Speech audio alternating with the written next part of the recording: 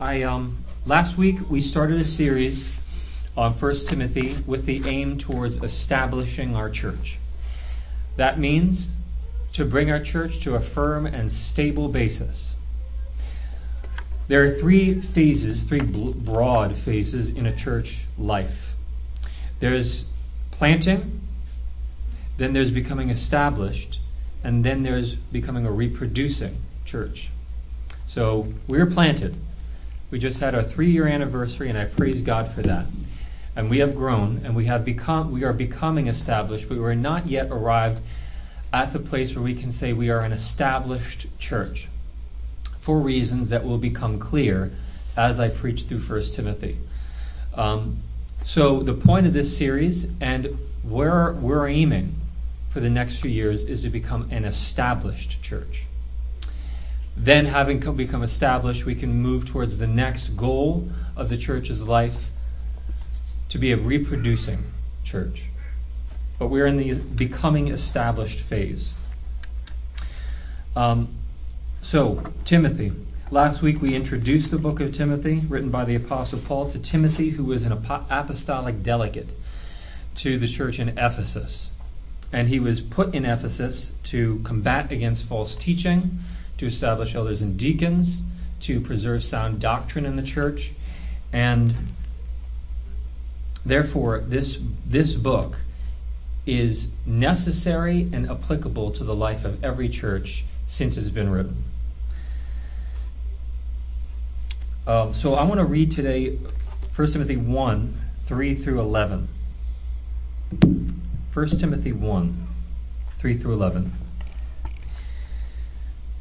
Apostle Paul writes, "As I urged you when I was going to Macedonia, remain in Ephesus, so that you may charge certain persons not to teach any different doctrine, nor to devote themselves to myths and endless genealogies which promote speculations rather than stewardship from God that is by faith. The aim of our charge is love that issues from a pure heart and a good conscience and a sincere faith. Certain persons, by swerving from these, have wandered away into vain discussion, desiring to be teachers of the law without understanding either what they are saying or the things about which they make confident assertions. Now we know that the law is good if one uses it lawfully, understanding this, that the law is not laid down for the just, but for the lawless and the disobedient, for the ungodly and the sinners, for the unholy and profane, for those who strike their fathers and mothers, for murderers, for the sexually immoral, men who practice homosexuality, enslavers, liars, perjurers, and whatever else is contrary to sound doctrine, in accordance with the gospel of the glory of the blessed God, with which I have been entrusted." Amen. Now, Christian cults and sects have arisen since the dawn of Christianity, and they continue to arise. Nidhi and I were approached in 2 or 3 times when we were together. I think once in ShopRite, once in Walmart, once in the place where they sell gadgets. I forget the technical store. What's that called? Not Radio Shack. What are you, from the 1980s, Gary? Yes, I am. Living in the past, man. Not Radio Shack. Best Buy. But so the Mother of God cult approached us, and their main thing was that God was a mother, and this was like the essence of their teaching. And then I had long discussions with Jehovah's Witnesses before. They would come to my house periodically, and we would have these great theological discussions, but they were, me and Gary were talking about this yesterday, it's almost like the thing they were about is that Jesus is not God. And so Christian cults and sects have arisen since the dawn of Christianity. And the way I see it, it begins usually with a distortion of some truth in Scripture. Then it turns into a preoccupation with that distortion. And then that preoccupation leads to set faithful living aside, and instead it imports rituals and experiences as something necessary to Christian experience.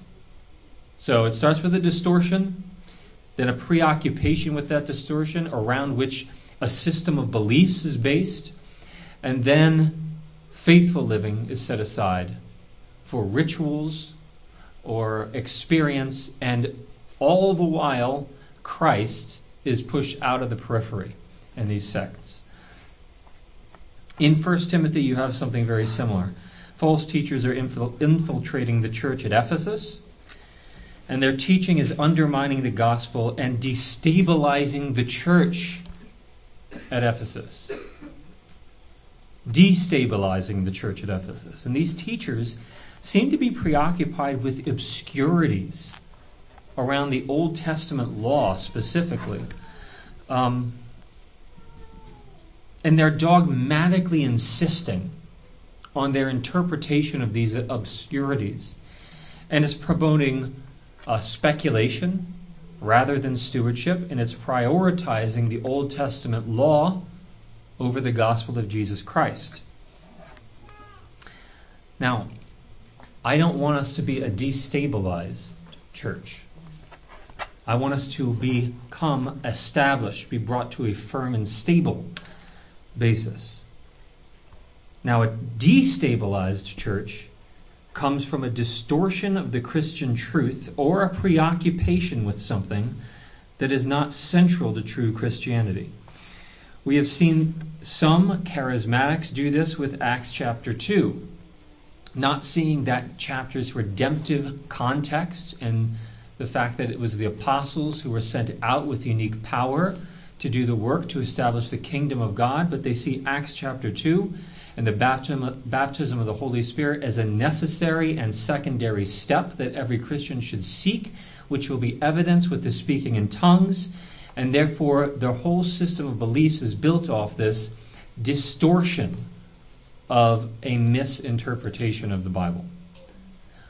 I talked to somebody yesterday who was a King James only advocate, believing that other versions of the Bible were devil's translations, and that the main emphasis of this person's evangelistic thrust, or maybe not a main emphasis, but a main emphasis of his evangelism was to prove that the King James Bible was the only word of God, and as opposed to the ESV or another translation. Other people and denominations seem to be under the impression that 1 Corinthians 12 is the only chapter in the Bible.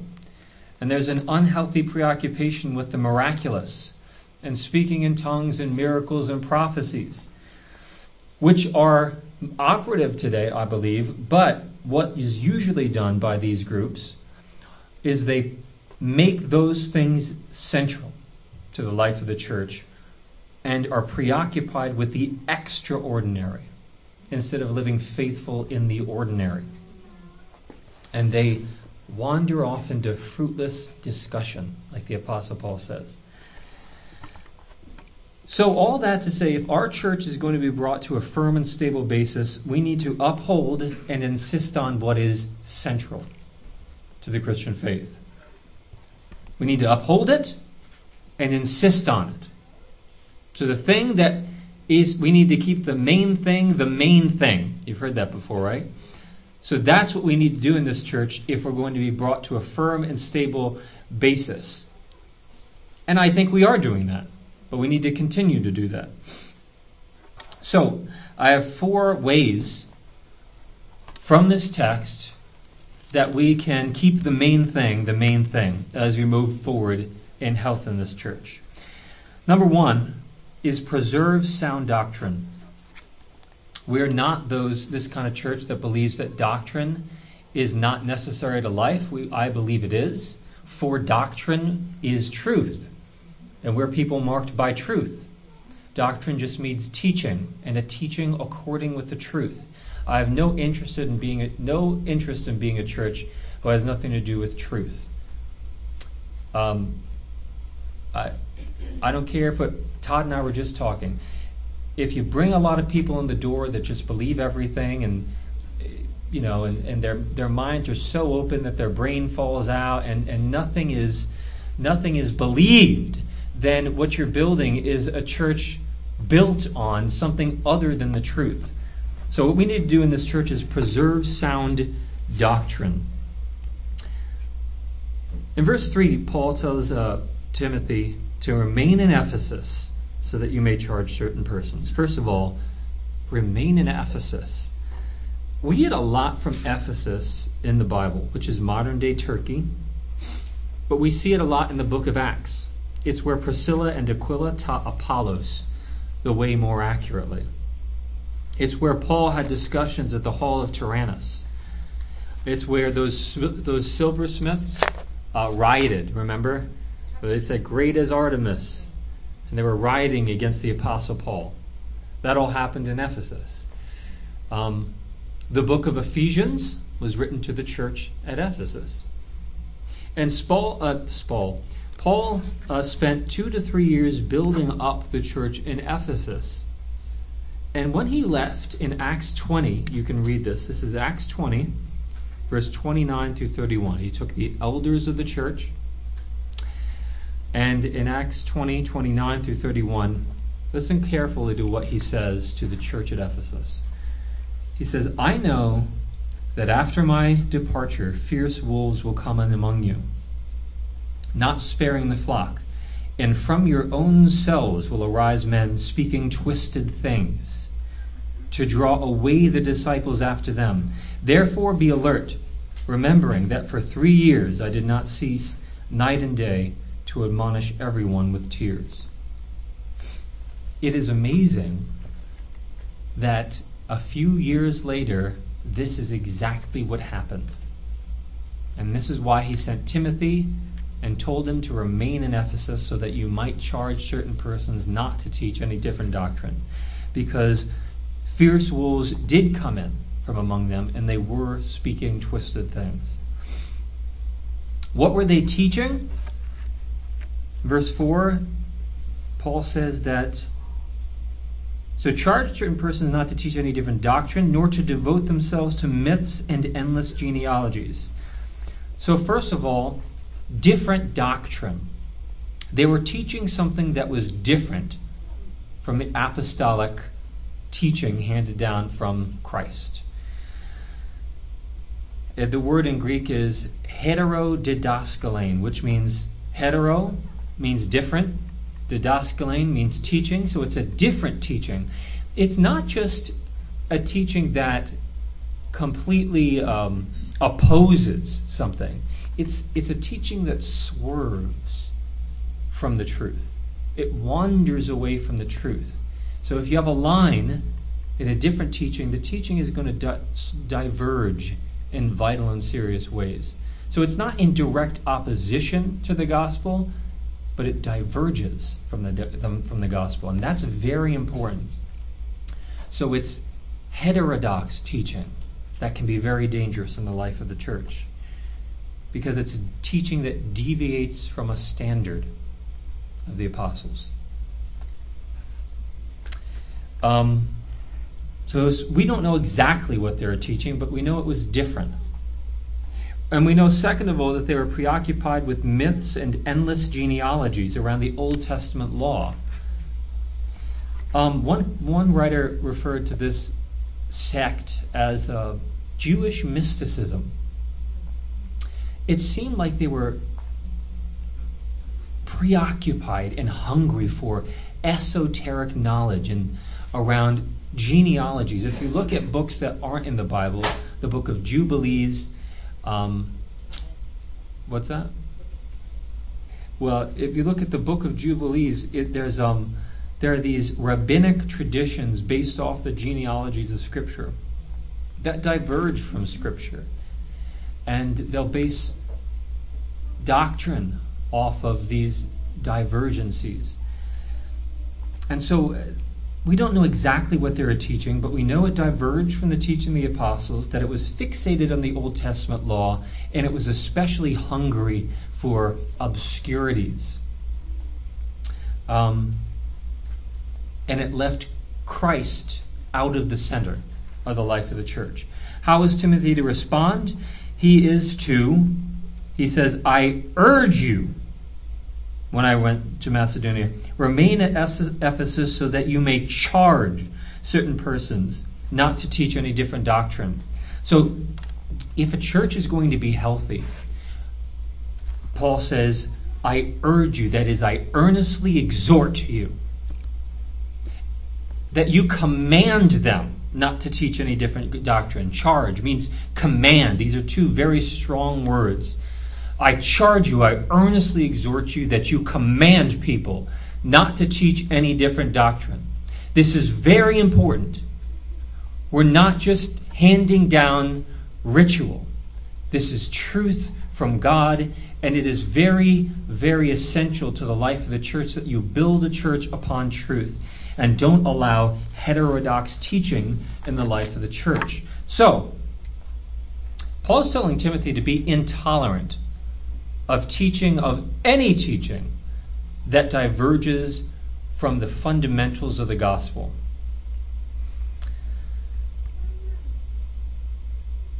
Even a slight deviation from the fundamentals can be very injurious to the life of the church.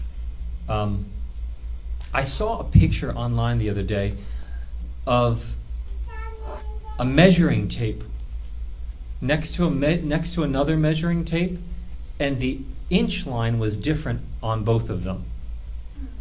One had an inch that big, the other had an inch about that big. Now, let's say one of them is wrong, one of them is right. If you build a house with the right one, according to the codes and everything, Ray knows about this, if you build according to the right one, an inch will be an inch and you'll have a solid house, a solid building. But if you build a house based off an inch that is not actually an inch, it's going to throw off everything. All the measurements will be thrown off. Their cuts will be wrong. The house will not be built according to code, and it won't be safe. So I think that's kind of in my head when I think about doctrine that diverges. Even if it's a little divergence, it's going to throw off a house. So how are we going to preserve sound doctrine in this church? We do it, first of all, by a clear statement of faith. You can see that on our church website. It is a crystal clear statement of faith surrounding the central issues. God, the Trinity, man being made in God's image but is a sinner, salvation being offered by God through Christ, which must be received by faith, the church as God's specific people, the last things, Christ coming again, new heavens and new earth. There's more than that there, but all the members of this church need to sign off on that specific statement of faith, because we protect the door of the church with that statement. So if anyone diverges from that statement of faith, they're not going to be let in the front door of the church. It's as simple as that. We must preserve sound doctrine in this church. That being said, we need to understand also, as part of, please understand this, as part of preserving sound doctrines, we need to understand the various degrees of importance for certain doctrines. So, for example, there's a book called Finding the Right Hills to Die On by Gavin Orland. And I like the way he puts it. He says there are doctrines to die for. There are doctrines to divide over. There are doctrines to debate. And there are doctrines to decide. That's a very helpful schematic, because I think part of preserving sound doctrine is keeping those things in order in your mind. The death of Christ for sins and his resurrection and his lordship, that's something to die for. The problem is when you take a doctrine that is not as important as that, something to decide, and put it on the same level as something to die for. And you mix the importance of things. And that's how churches can go astray as well. And they say these are the kinds of churches that know everything for 100% certainty. There's no wiggle room. Their statement of faith is 1,000 pages long. It is amazing to me. It is amazing to me some of the theological excellence of the old statement of faith, like the Westminster Confession of Faith, the 1689 London Baptist Confession. I am just overwhelmed with the theological precision and excellency of these things. But as I read, I agree with 98% of most of those things. But I find myself diverging in some ways from their statements. I think if you are sure about everything, I would call that into question. There are some things that we cannot be sure about, and we need to realize this and embrace it and move forward with a holy life. Now,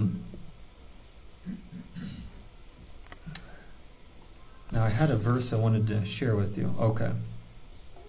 In Deuteronomy 29:29, the Lord tells this to Israel. He says, "The secret things belong to the Lord, but the things that are revealed to us, the things that are revealed, they belong to us and to our children forever, that we may do all the words of this law." There are secret things, and they belong to the Lord. And then there are things revealed to us and to our children. There's the truth we need to cling to. And God has revealed these things so that we might do and obey them and be faithful to what we know. So we're not the kind of church that is going to place a doctrine of the millennium on par with Christ's death and resurrection. See what I'm saying? There's an order of importance when it comes to doctrines. I will debate with you, we'll decide different doctrines, but we will refuse in this church to make a non-central doctrine something that we want to die for. We'll keep the main things the main things in this church. So, we preserve sound doctrine in this church by holding to a clear statement of faith that elevates the central issues and does not uphold peripheral issues as fundamental to the faith. A good book that you might read, and I think this is not just a book that you read, but it's a reference work for life, is Wayne Grudem's Systematic Theology. Is a good introduction to just the basics of Christian doctrine. And I encourage you, develop your own statement of faith. What do you believe about God? Exactly. What do you believe? Man is a sinner? Did he inherit his sin from Adam? Did Christ die for the sins of the world? How must we respond to him? I think it would be a great practice for every Christian to clearly outline their statement of faith and see where they... Ask yourself, do I understand everything? Can I write a clear statement of faith? Can I put verses next to that? And that might be a good way to bolster your doctrinal knowledge. Another thing you might do is come to my house on Wednesday for systematic theology class, because we're studying systematic theology, which is basically systematizing the data of Scripture into a coherent system of thought. So what does the Bible teach about God, about man, about Christ, about salvation, so on and so forth? So, first way, first step towards being brought to a firm and stable basis in this church is to preserve sound doctrine. Next, prioritize faithful living as the other way. These people in Ephesus were preoccupied with aimless knowledge rather than faithful living. The Apostle Paul says, teach them not to devote themselves to endless genealogies which promote speculation rather than stewardship from God that is by faith. Their preoccupation with obscurity promoted speculation rather than stewardship. That word speculation is oikonomia in the Greek. It sounds like the word economy. So Paul is saying, teach them not to devote themselves to speculation, but to devote themselves to the economy, the plan of God that is by faith. And what is the plan of God for a Christian? Since the beginning of time, those whom he foreknew, he predestined to be conformed to the image of his Son, in order that he might be the firstborn among many, many brethren. So not just predestined to be saved, but predestined to be conformed to the image of his Son. There is a sanctifying aim to redemption, and that is to be Christ-like in this life, to be where Christ is in the next. So the economy of God is not aimless knowledge. It's not endless of debate about obscurities. It's good order, responsibility, and faith working in love. Now, I mean, you know me, guys, right? Like, we know each other. I when I say these things, I want to say all of them as strong as I can. Like, when I say preserve sound doctrine, I mean study. I mean, the amount of study I do for systematic theology, you would laugh. I really care about sound doctrine, and I'm not pushing that to the wayside when I say faithful living instead of speculation. The problem in so many churches is they fall off to one end or the other. I've never understood this. Why is it that there are churches that are all about doctrine, and they talk about the most precise doctrinal things, but their living is loose and questionable and not as Christ-like as one would think a Christian should be striving for? These things ought not to be. Why can't we be the most intellectually robust people and also a holy people? Why is that? Why not be both? I don't understand why so many churches diverge into or fall into one category. I certainly don't want to fall into one category as a person, and I don't want to fall into one category as a church. I want form in our doctrine and fire in our souls in this church. So, Paul talks about in 1 Timothy the teaching that accords with godliness. If it's a teaching, if it's a truth, it's a teaching that accords with godliness. It corresponds to godliness.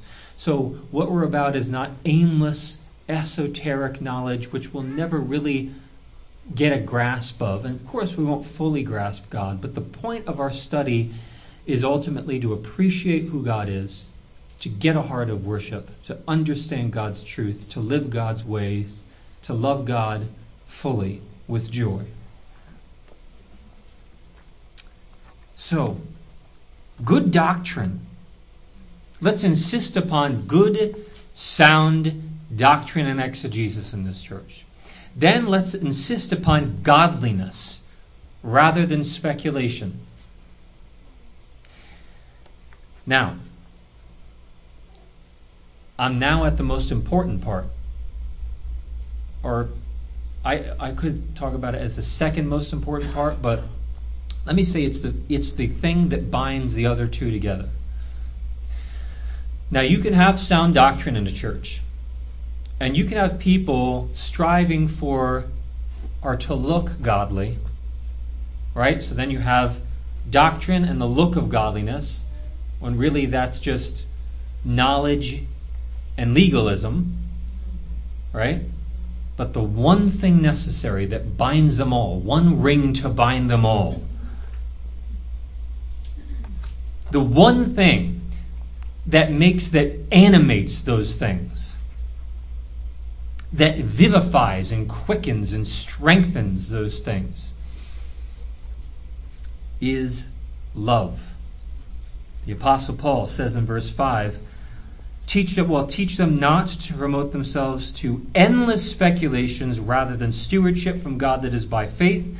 The aim of our charge is love that issues from a pure heart and a good conscience and a sincere faith.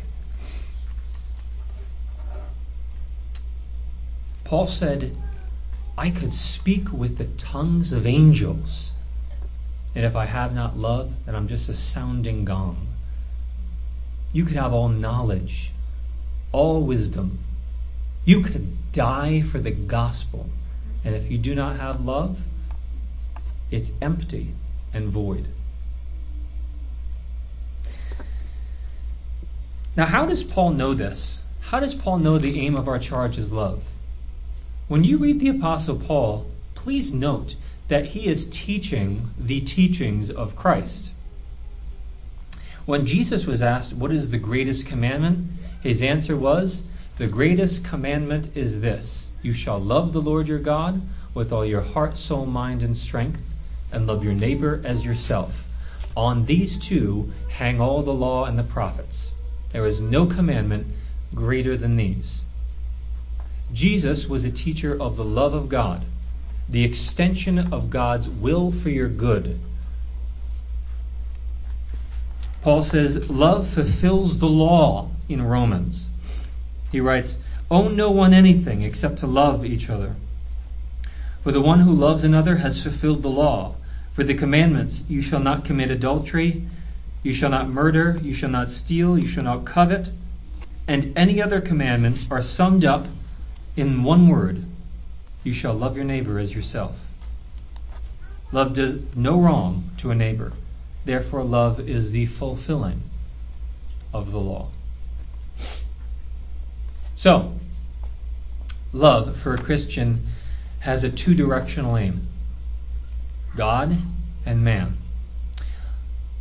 Love for God, directed at God, is to have a sense of His goodness in your life, because you've been forgiven of great sin. And Jesus said, whoever has been forgiven much, loves much. So it's to have a sense of God's goodness and mercy. It's a hunger and a desire to see God lifted up and worshipped and glorified. It's a sense of His perfections and beauty and awesomeness and mightiness and power.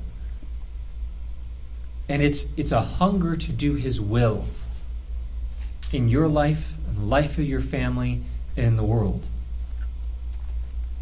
Love for man simply is wanting and doing what is best for somebody. Truly wanting the best for a person and doing it. So that's the great commandment. It's the principle by which all Christ's disciples will be known. By this you will know that they will know you are my disciples, if you love one another. Now, notice that the past 3 minutes I've been speaking, almost everyone in the world will agree with what I just said. That love is the key. What the world needs now is love. Everyone's going to say this. Everyone's going to agree with this. Yes, it's almost become a necessary thing that you say. Yes, love is the thing we need. But Paul is not talking about love as an abstract Platonic ideal that just exists out there that we should bring ourselves to. Paul is talking about love in connection with Christian character. He says, love that issues from a pure heart, a good conscience, and a sincere faith. A pure heart, unmixed motivations, a pure conscience, an inner testimony that you are actually doing God's will, and a sincere faith, right belief in the gospel. That's the threefold origin of love in this passage. So, love without truth is not really love.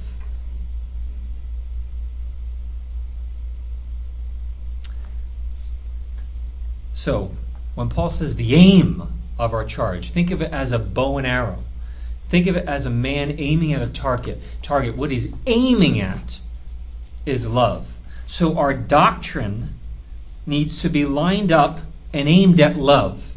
And if we don't aim our doctrine at love, we've missed the mark. A few years ago, I was hunting, and the buck that I've been waiting for came. I had this guy on camera. I knew his name. I knew his patterns.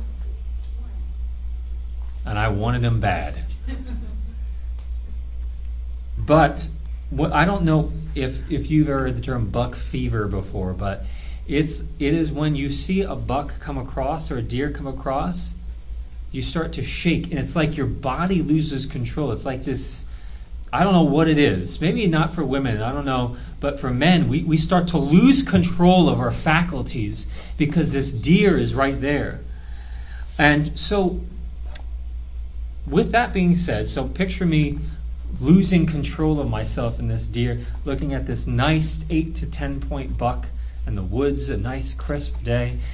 And what you do when you're bow hunting, a compound bow, is you pull back, and there's something called a peep sight. And that peep sight, you have to look through this small hole, peep sight, and line it up with another sight. So you have to look through the hole and line it up with the other sight and put that on your target. And if you line those three things up, the peep sight, the target, and the deer, you'll hit.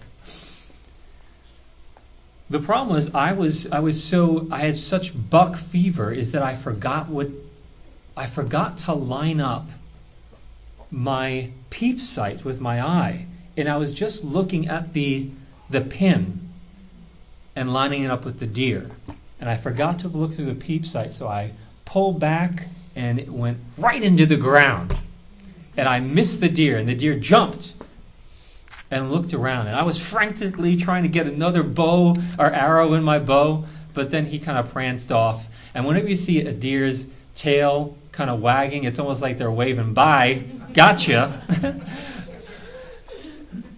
So he got me. The problem is I didn't line up my peep sight with the pin. I had the pin on the deer, but I didn't have the peep sight lined up. So in hunter's terms, I would like to say that when we think of the peep sight, it's our doctrine. And that needs to be lined up with the sight of love. Then we can shoot accurately.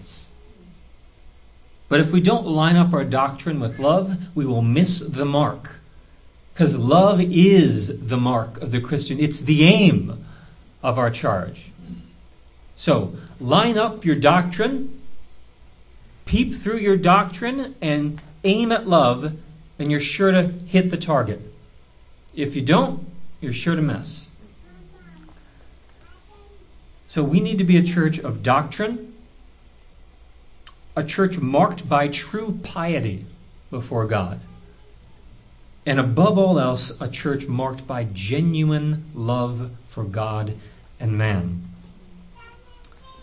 That's what I'm aiming for, to be as a person, and that's what you should be aiming for as a person as well. And it's love that earnestly desires the best for all men, yet does not tolerate sin. It's love that's compelled by Christ's own love. and takes hold of that for which Christ took hold of you. And it's love that hates what is evil and holds fast to what is good. And Paul says in verse 6, by swerving from these, some have wandered off into vain discussion. So the sound doctrine which Timothy is to preserve, the stewardship and faithful living which he is to command, and the love which is the aim, certain persons by swerving from these things have wandered off into vain discussion. As I said, many churches are doctrine churches. Many churches are quote-unquote holy churches, which slide into legalism. But without love, they are not actually animated by the transcendent power and vitality of the divine. Dallas Willard, in one of the most penetrating sentences ever written, writes this about Christian churches, conservative and liberal. He says, each of the two parties now mainly defined themselves and prided themselves in not being the other, and neither exhibited an inherent richness or strength to mark themselves as transcendent life forces powerful enough to threaten the structures of secular existence. I want to be a church that's marked by a transcendent force of life, powerful enough to threaten the structures of secular existence by the power of God's love. I tell you that when that school shooting happened, I forget where that was, Pennsylvania. What's that group called? The Amish people. Their daughters were killed by a gunsman, and they went to the mother's house of the gunsman that night to pray for her and to tell her that they hold no animosity for her. Those men and women that just lost their families, that is power. That is something that will utterly destroy the structures of secular existence. That's the kind of vitality.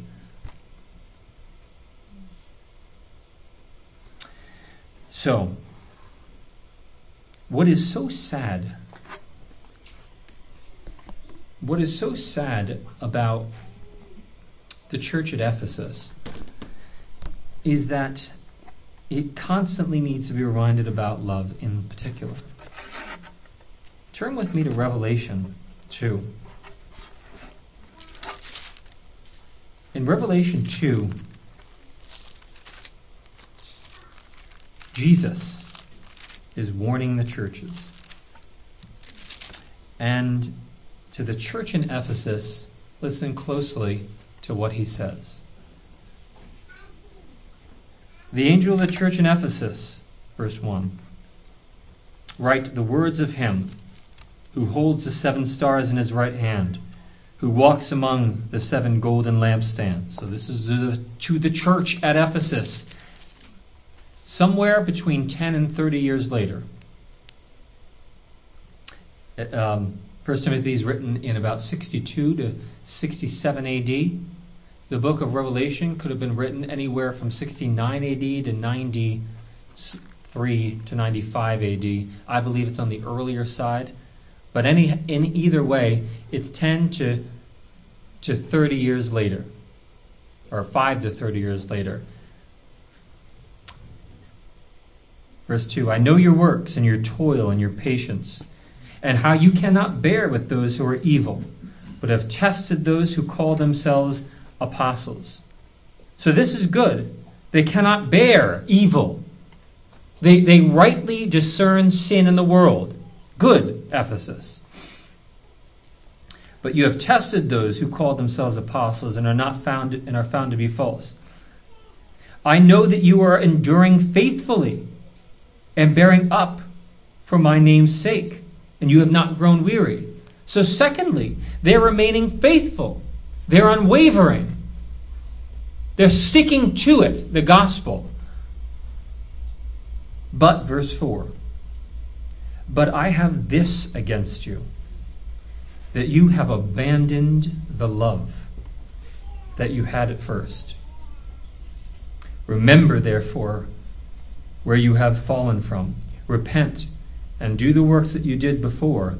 If not, I will come and remove your lampstand from its place, unless you repent. I think that is very, very telling. How the thing that this church was good at was knowing when sin was sin. They called out sinners. They called out the false preachers.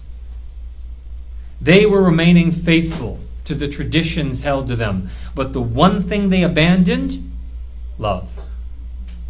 That issues from a pure heart, a good conscience, and a sincere faith.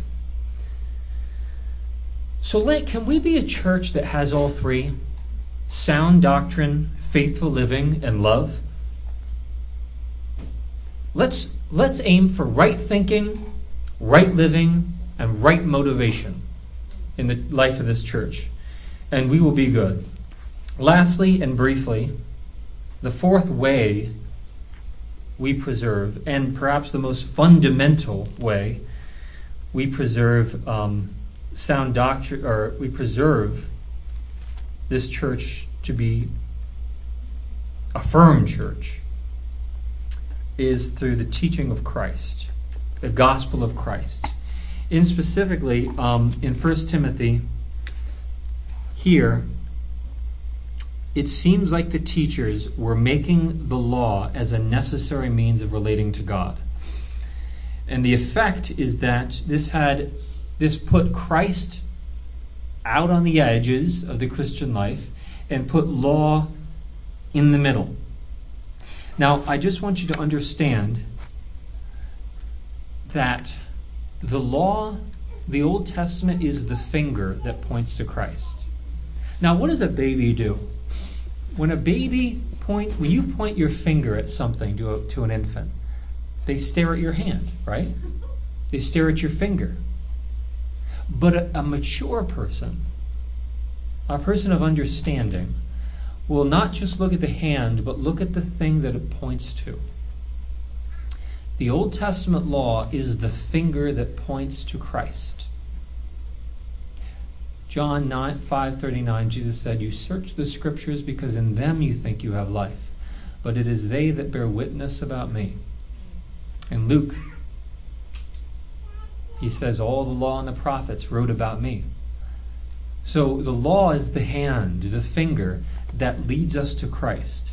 And it seems that this sect was placing the law back at the center. They were staring at the hand instead of what the hand was pointing to.